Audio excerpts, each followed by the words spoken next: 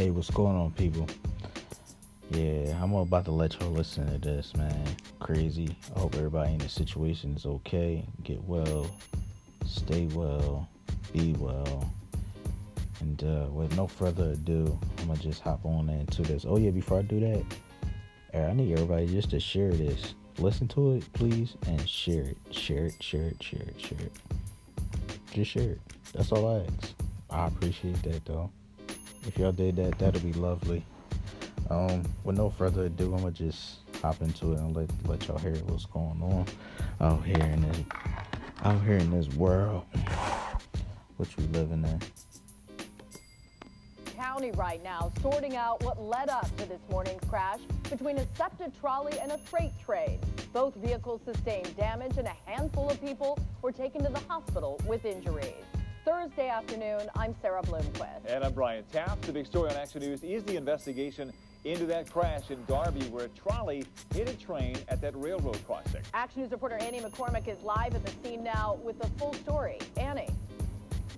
Yeah, Sarah and Brian, starting off with some good news. Everybody that was sent to the hospital, we're told by Septa officials, have been released. You can see that the road is open behind me. That includes that trolleys are once again running again. One of the things that NTSB investigators will be looking into is how and why that trolley got so close to the trains, but not close enough to be run over by the train.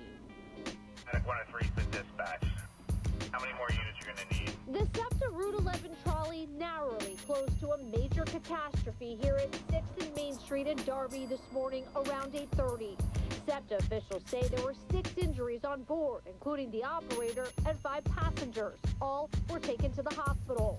Late this afternoon, the NTSB arrived on scene. It was a loud crash. Pretty loud.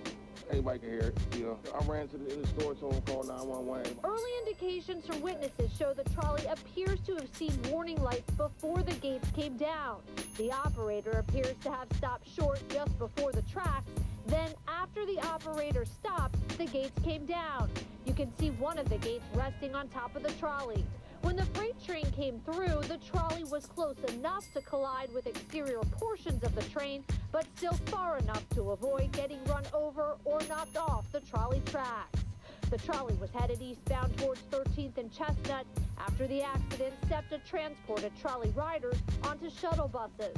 Other routes in the area were also affected.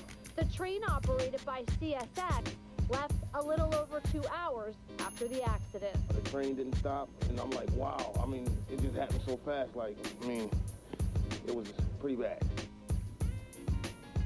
Now, investigators will also be looking into speed, and they will be reviewing those cameras that are on the Septa trolley. For now, reporting live in Darby, Annie McCormick, Channel 6, Action News. Brian. Annie, thank you. Ooh, now let me give my opinion on this. I know y'all heard that. Yo, I think that's crazy. The trolley, oh my God, that joint looks so crazy.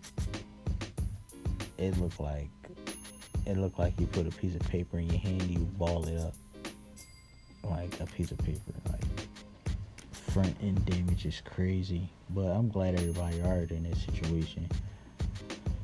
But I'm not gonna hold y'all no longer. Just want to make this short, brief, and all like that. But do me a favor, share this. That's all you gotta do is listen to it, share it, pass it on. It's on Spotify, it's on Apple Podcasts, and you could create your own podcast too, And like I said, you do everything from your phone if you want to, and you hear how good the quality is from doing it from your phone. But with no further ado, I'm gonna say I'm out. Thank y'all, and I appreciate it.